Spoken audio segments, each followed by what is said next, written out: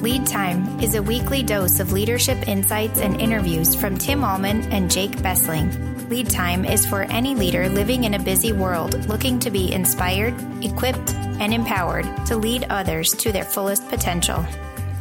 This is Lead Time. Welcome to Lead Time. Today is legit, and we are legitimately thankful that you are joining us, listener. This is Tim Allman here with Jake Bessling. You said legit twice. I love it. Yeah, legit and legitimately. Please keep in mind, listener, if you like what you hear, liking and sharing and commenting on your listening app and social media outlet of choice is much appreciated to get the word out. Thank you. Absolutely. Thank you. It helps us share the love and life and learning of Jesus with others. Today begins a two-part series. I am pumped for this. Yes. Because this topic has the potential to draw you closer to Jesus. A two-part series on faith and finances. Jake and I have been at this pastoral thing for just a minute. We got many more minutes to come. We love marriage and family. We love preaching, leading, all of those things. Yet one of the major growth opportunities is changing, allowing the Spirit of God to change people's perspective toward their faith as it relates to their finances. These two F words are almost bad words as they interact and connect and even collide, some people may say, with one another. We have to connect them. Why? Because Jesus does. Jesus wants our hearts, and to get to our hearts, he has to go through and change, radically change even, our perspective toward his finances. Ample finance can create pride and self-sufficiency. You've made it. You are king of the castle, maybe even God of your own little micro-universe. But deficient resources can create shame and self-doubt. Neither posture, member of the body of Christ, baptized child of God, neither posture is appropriate for you, a blood-bought child of God. That is your identity. Nothing you earn makes up for that identity. You are his child. So Jake, please tell me and our listeners that there is a better way to live. Oh, thankfully there is. I mean, Jesus yearns to be Lord and King over every aspect of your life. There is nothing that's hidden to him. He knows it all. He's not ashamed of you. He loves you. And if you're struggling with finances in the past, nor is he overly impressed with you, though, if you've accumulated much of the world's wealth. You think, I'm kind of a big deal. I'm pretty awesome, man. I have worked hard. Right. Where'd you get that? I worked hard. I got stuff. You're not going to take it with you. You don't see a U-Haul behind a hearse. I mean, Jesus yearns for us to take all of the finances he has given to us first and foremost and hold them not with a closed fist, but an open hand, saying something like this is a prayer. Maybe you pray this as you're driving along or listening. Jesus, have your way with everything you have given me. It's a gift to me, and I want to give it back to you. For this posture to develop in the Christian life, this requires spiritual advisors to help you make good financial decisions. And we desperately need advisors. We have one of those spiritual advisors with us today in Jeff Rodemeyer. Jeff is a teacher, a coach, a community servant. He is, I've seen this, man. This dude is a marvelous high school football referee. We share this, Jeff and I, former high school and college quarterback. He is also our head elder at Christ Greenfield Lutheran Church and School and is a phenomenal men's ministry leader. Again, like Trey Cox last week, it feels like men like Jeff simply have more hours in the day than most. So welcome to Lead Time, Jeff Rodemeyer. Thanks. Glad to be with you. Yeah, buddy. That's awesome. So let us take a little bit of hear a little bit of your professional journey, Jeff, how you developed a love for connecting faith and finance together. Sure. Well, I started out as a high school science teacher and coach with the intent of being a college basketball coach. Decided to not pursue that. I moved into being a school administrator, so I was an assistant principal for about 10 years, and then retired from public education after 32 years. Wow. Thank you for your service, brother. Yeah, you're welcome. Amazing. It was a wonderful time. About 9 months after that, I decided, hey, I'm young. I need to do something else. So how old were you at that? If you don't mind, you can ask guys this question. Yeah, you can. When you made That's that transition? Fine, thanks. I made that transition at 54. Sure. Yeah, 53, 54 years of age. Second season of life. Yep. And, had a great time, played some golf. And yeah, you tell me about golf. You played golf for how long? And then you're like, I played every day for 5 days a week for 9 months. And about the last month, I went, okay. Every day. 5 days a week. 5 days a week. That's his job, man. That's his job. It was awesome. That was my job. It was my job. Right. But so the retired life. You're like the retired life. Exactly. 54. Well, that's what everybody aspires to. Okay, I've worked hard and I've earned this. Exactly. And you're not still doing that, so what happened? So then I decided, hey, I need to go do something. And my financial advisor said, hey, why don't you come work for us? So I moved into the financial advisory business with Thrivent Financial. Did you have a background like in that world? Zero. At all? It was like drinking from a fire hose and reading a foreign language. I had no idea what it was, but that's the good thing. In that industry, they'll provide a lot of training, and I work with a great team, and they were wonderful. How often did you play golf then? Not as near as much, but a little. Maybe once a month. Yeah. It's been a great career change. So that's a cool story, though. I mean, you never know what God's going to do, right? Right. With your past experiences, He may lead you to deepen whatever that experience was, or He may say, "No, we're going to do an about face. We're going to pivot big time into a total another industry for you to use gifts that you may not even know that you have." Yeah. Oh, he's got a great sense of humor because my father-in-law, who was an accountant, offered my wife and I a chance to buy his business. Yeah. And I said, well, I'm not doing that. I'm not sitting in an office. I hate numbers. Right. And so here all these years later, I'm in an office working with numbers.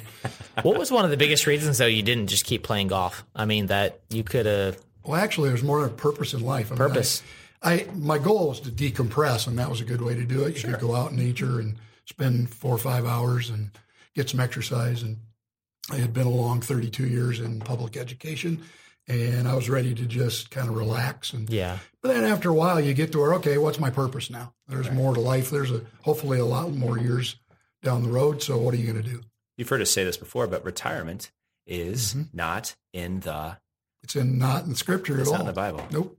You always are called to work. And if God worked for 6 days and then rest, we got to have rhythms of rest. And I think there's nothing wrong with taking, maybe even a year just to live in a different sort of space, a little bit more recreation. But then out of that recreation, that's where recreation comes from. God is recreating a new purpose and passion for you to use your gifts in a new season of life. Most definitely. And that gives you meaning and purpose and joy and everything that's good, rather than people internally combusting when they just say, you know what, life's about me.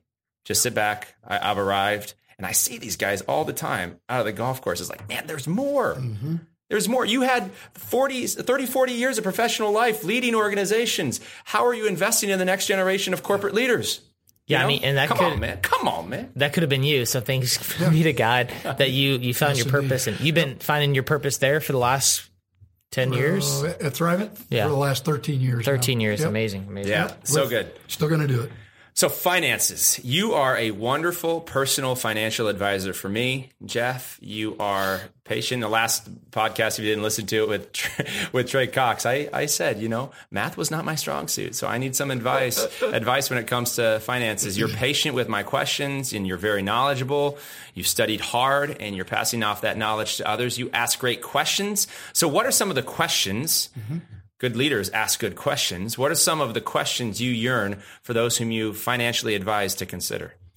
First of all, it's like, what do you feel God calling you to do? Because that's a big thing. Where are you in life, and what are you thinking you're going to do with those resources that you've been blessed with? And whether it's much or little, you've been blessed with resources. What do you see yourself being called to do with that as you move forward, no matter what stage you are in life? What's most important in your life? What do you see? Is it your family? Is it what priorities do you have? Where do you have that structure? So goals and values. Yep. Goals and then values, and then goals and objectives. Yeah. Where do you see that? And then, what do you see your legacy being? Because is it just the time you're here on earth, or, what's going to happen beyond that? If you're a Christian and you believe in tithing, how are you going to do that as a legacy after you're gone? What are your goals for that, rather than just impact while you're here in life? And then lastly, I think, how do you think of money? Do you think of it as your money or our money, or do you think of it as God's money? So, what's your view of it? Because some people, you hear them talk about, well, I earned this, or this is my 401k. Well, So it's important to see how do they look at money to then have a conversation with them of where they're going. So what I'm hearing there is part of it's just education that some people don't even know that they can leave a legacy in their generosity, that there's ways that financial advisors like Jeff can help set you up to still retire well and have everything that you need, but also to have that money continue on into the future. Once you're passed on and you're with Jesus, that you continue to affect lives for eternity, and that you can decide what kind of missions, nonprofits, churches that you'd like to continue to support. That's amazing. Thanks for walking alongside people. I mean, you are holistically generous with your time, talent, and treasure to your family and to the Church of Jesus Christ and the mission of his church and Jesus. So thank you. Why do many Christians, though, do you think, struggle to go on a generosity journey toward the mission of Jesus at the local church? Well, I think stages in life are interesting. And I looked at my own life. Early in life, I thought the best charity was me, because that's awesome. I was struggling. I mean, you're right out of school, you don't make a lot of money. Yeah. How am I going to do that? Well, charity is me. Yeah. So, scarcity mindset. Exactly. Right. And as you mature over time and things change in life with work and maybe getting married and having a family and owning a home and starting to think about putting away for life, your perspective can change quite a bit. You come I think you come into an understanding of what true service, true giving, and true leadership can be as you transition from a me mindset to there's something bigger in this world than just me to we mindset and weaving the church and others. But were there any particular instances, experiences, moments, people that really shaped that? Yeah, because you have an open mindset. It wasn't closed for you to get to where you are right now. Was that gradual or just kind of a... No, I think, fortunately, I was blessed to be raised in a family from what I could remember, my grandparents, my parents, my wife's family members, very generous people looking for how they can help. My grandfather was part of building the original church that I grew up in. So it was modeled for you. Yeah, so we had this great model family legacy of constantly giving, offering, as well as tithes and service. Great. And so as you had a choice to kind of get away from that when you didn't make much, then you had a choice to get back on it when God led you to it. It's beautiful. However, it's interesting how sin creeps in. And like I said, early on, it's a me mindset versus a we mindset. I'm giving to the bank of me. I'm contributing to me. A me mindset. Yeah. So I'm really pumped about this one because this one has the opportunity to make some people a little uncomfortable. And everybody knows Jake and I like to talk about uncomfortable things. Here we go. Talking about one's net wealth is somewhat taboo in our culture. We don't want to boast on the one hand if we got a lot, or be ashamed if we feel like in comparison to others, we don't have much. So there's shame. I get it. Yet, what are some tangible ways that people can submit their financial reality to advisors to get advice from those who can lead them to then make godly decisions? Said another way, how, in summary, can people wisely bring what is hidden into the light of Christ? Sure. First of all, I think you have to search the scripture. You have to read the word, see what's it say about that. I think people are vastly misinformed. They may hear the pastors say it's talked about in scripture a lot, but they really haven't spent any time saying, okay, what does it say? Because it's a great prescriptive for how to live your life financially. Amen. So do that. And then, of course, praying for wisdom and guidance rather than trying to do it on your own kind of thing, which in Western culture is tough because we're taught to, pull yourself up. Yeah, pull yourself up by your bootstraps and get to it and work hard and you'll make it. The American dream. But the prayer for wisdom and guidance is key.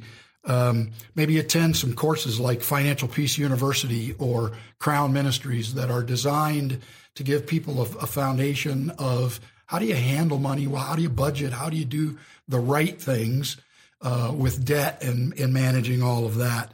And then, contrary to what most people think, go talk to a financial advisor. Most people don't do that. Sometimes because they think, well, I don't have much. Right. Well, even early in life, you can get a very good foundation from talking to someone who can give you a roadmap of walk this path and it will work for you. A penny can multiply into 450 billion. If you missed last week with Trey, 450 billion just compound interest. So a little starting young with certain principles can really multiply into a lot. Yeah, we use an example with young clients of starting at age 20, putting $2,000 away for 10 years. Per year, $2,000 a year. $2,000 per year. That's it. Not a lot of money for 10 years. I mean, a decent chunk, but not huge.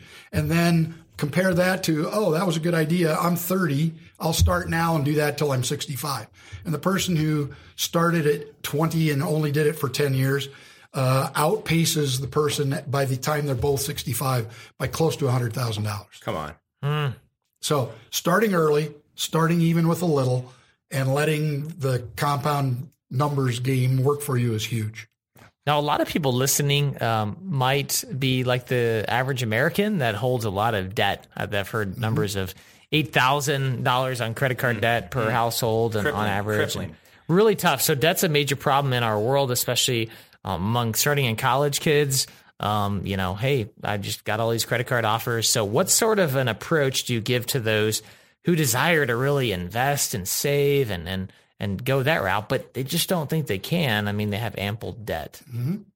So debt is crippling, and the first thing to attack it is set up a budget. Most people don't do that. They just, here's my paycheck, and I go buy and figure out, and pretty soon I have to put this on credit. An emergency happens, and they don't have cash.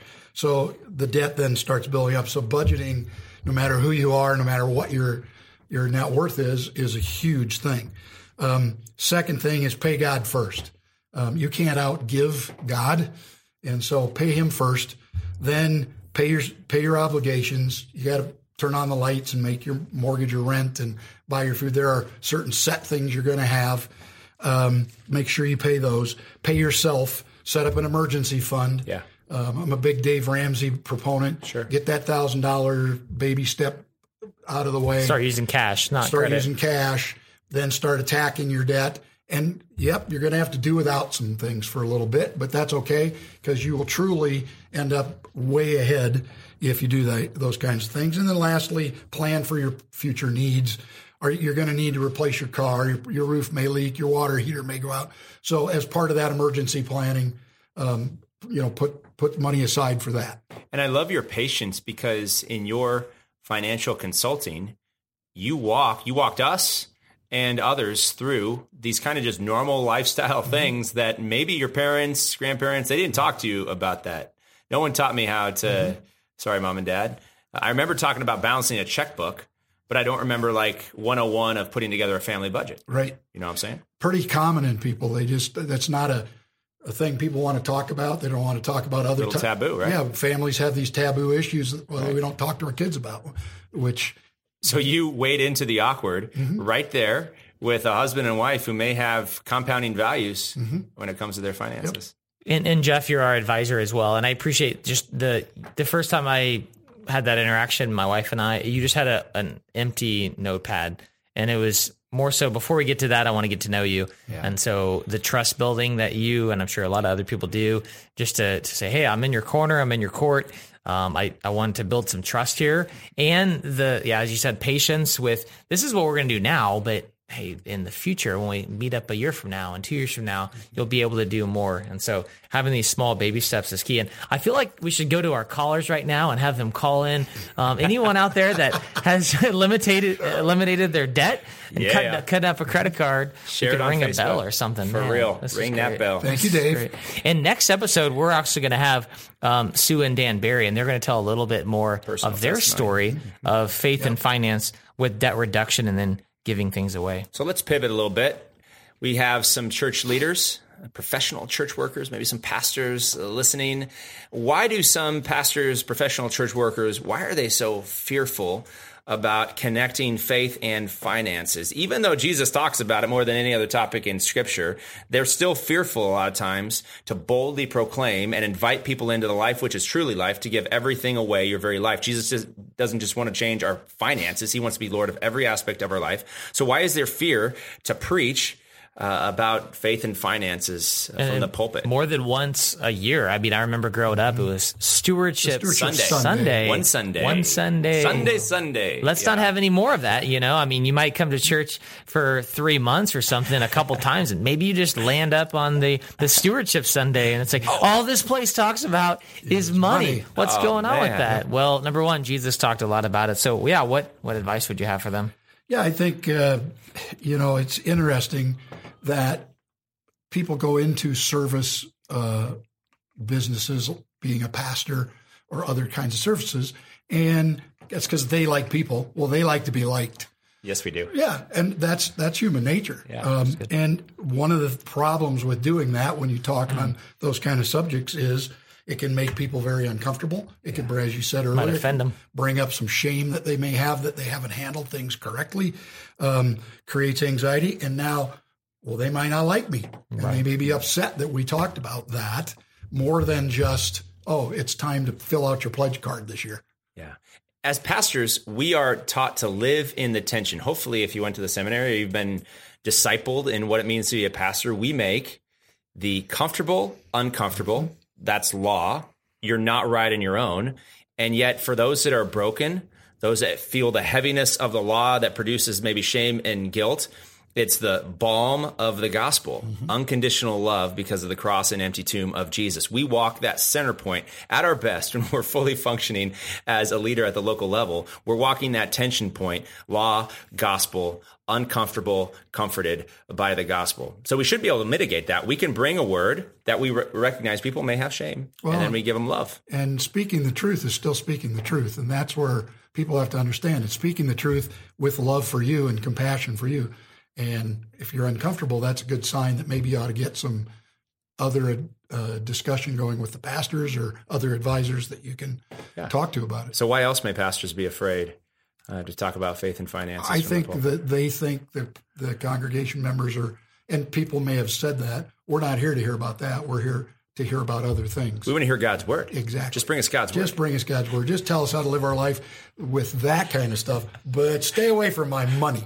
God's word filtered to my agenda. And so they're not reading God's word because God's word talks about it a lot. It's all over the place. And it's, of course, all over the place with Jesus. He talks about it pretty much more than any other topic, but there's other places in the scripture too, the wisdom literature, the Proverbs then, and even from the very get-go of time, talent, treasure, and wealth. So what's one of your favorite Bible passages if you're saturated on this? Favorite Bible passages or stories that connect this faith and finance, Jeff? Well, oddly, this may not seem like it, but this really made a difference for us a long time ago in our family finance life. It's out of Matthew 8, the story of the leper, where he asked Jesus if he was willing to heal him.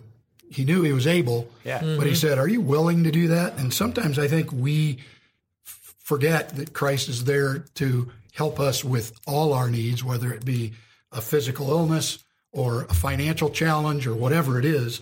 And we don't go to him with that type of thing. He'll help with all our needs. Otherwise, he wouldn't have went to the cross and died for us. So he's willing, not only able, but willing to do it all. And so for myself and our family, getting over the thought that Jesus is willing to help us if we just go and ask. Just ask. Because we know he says, ask and you'll receive. But yet, because of that, I'm not doing very well, kind of ashamed of where I'm at.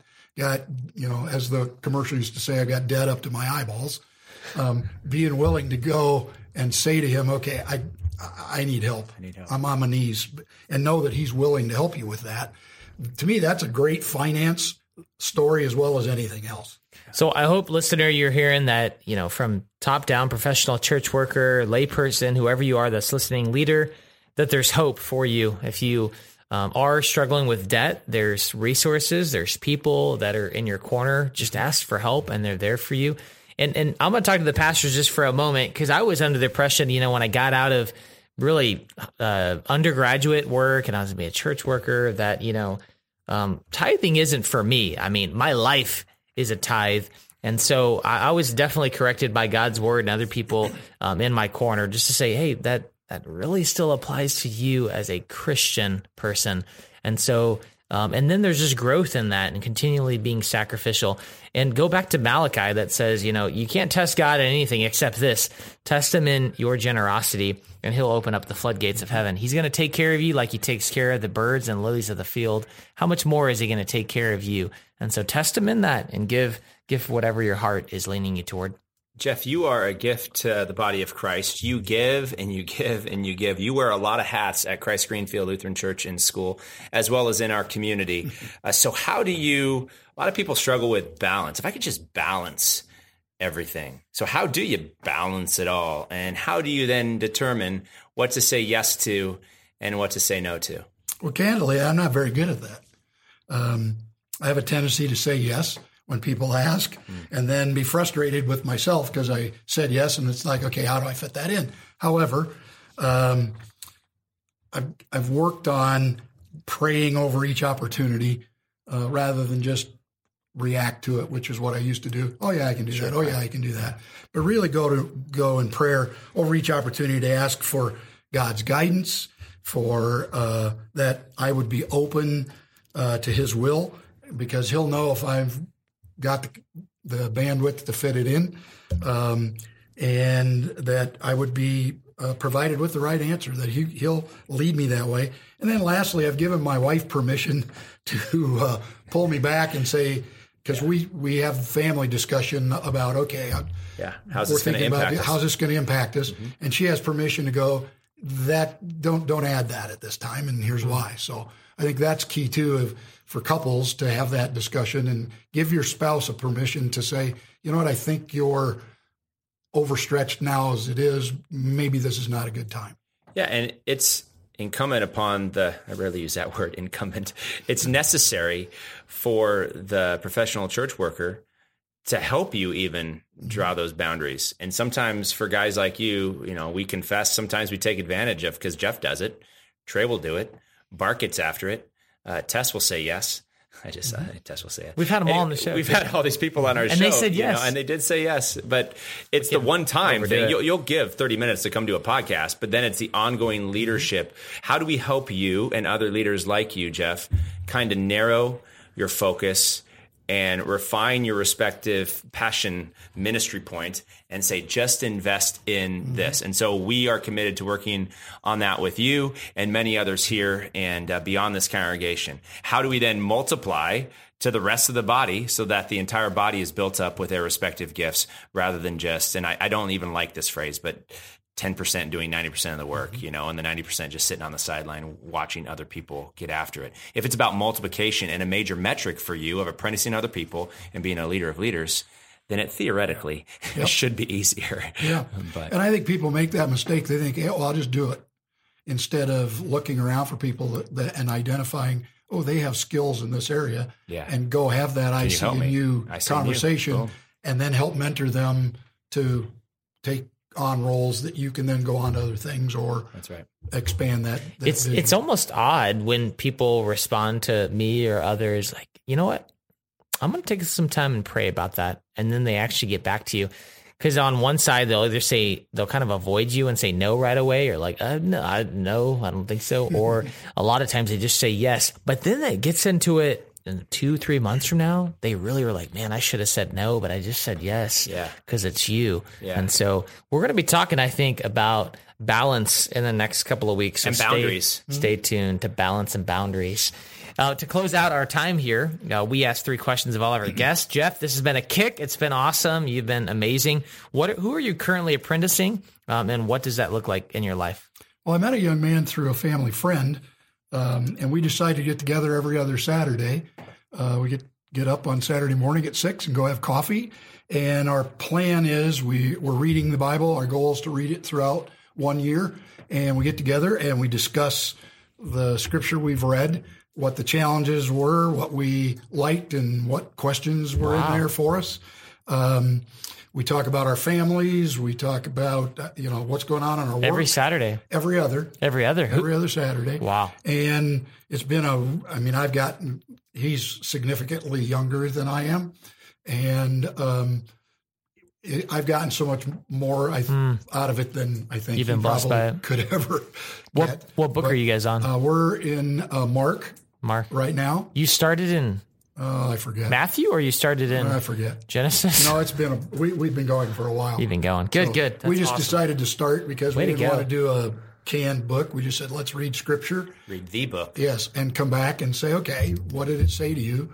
What things didn't you get? What do you got questions? And it's leading. I found out just through this guy, he's got he's thinking about going into some kind of ministry, and so that being able to help in that with him and God, seeing what God's doing in his life and his family's life is just awesome. Now I want to know who he is so I can ask him to do something. I really do.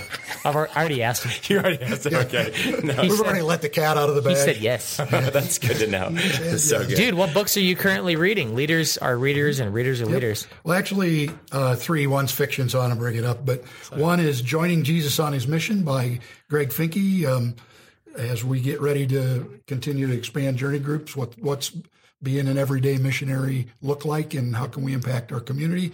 And the other is Your New Money Mindset by Brad Hewitt, who is a former CEO of Thrivent Financial. And Brad wrote a book talking about the role money plays in people's lives and how to develop a surplus mindset, not a scarcity mindset. So good.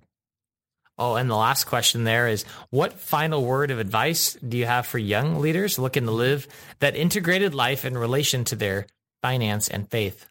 Sure. Probably two things.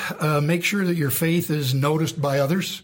Make sure it's active and not hidden. Live your everyday life so others would see your faith in action and want to know what you know.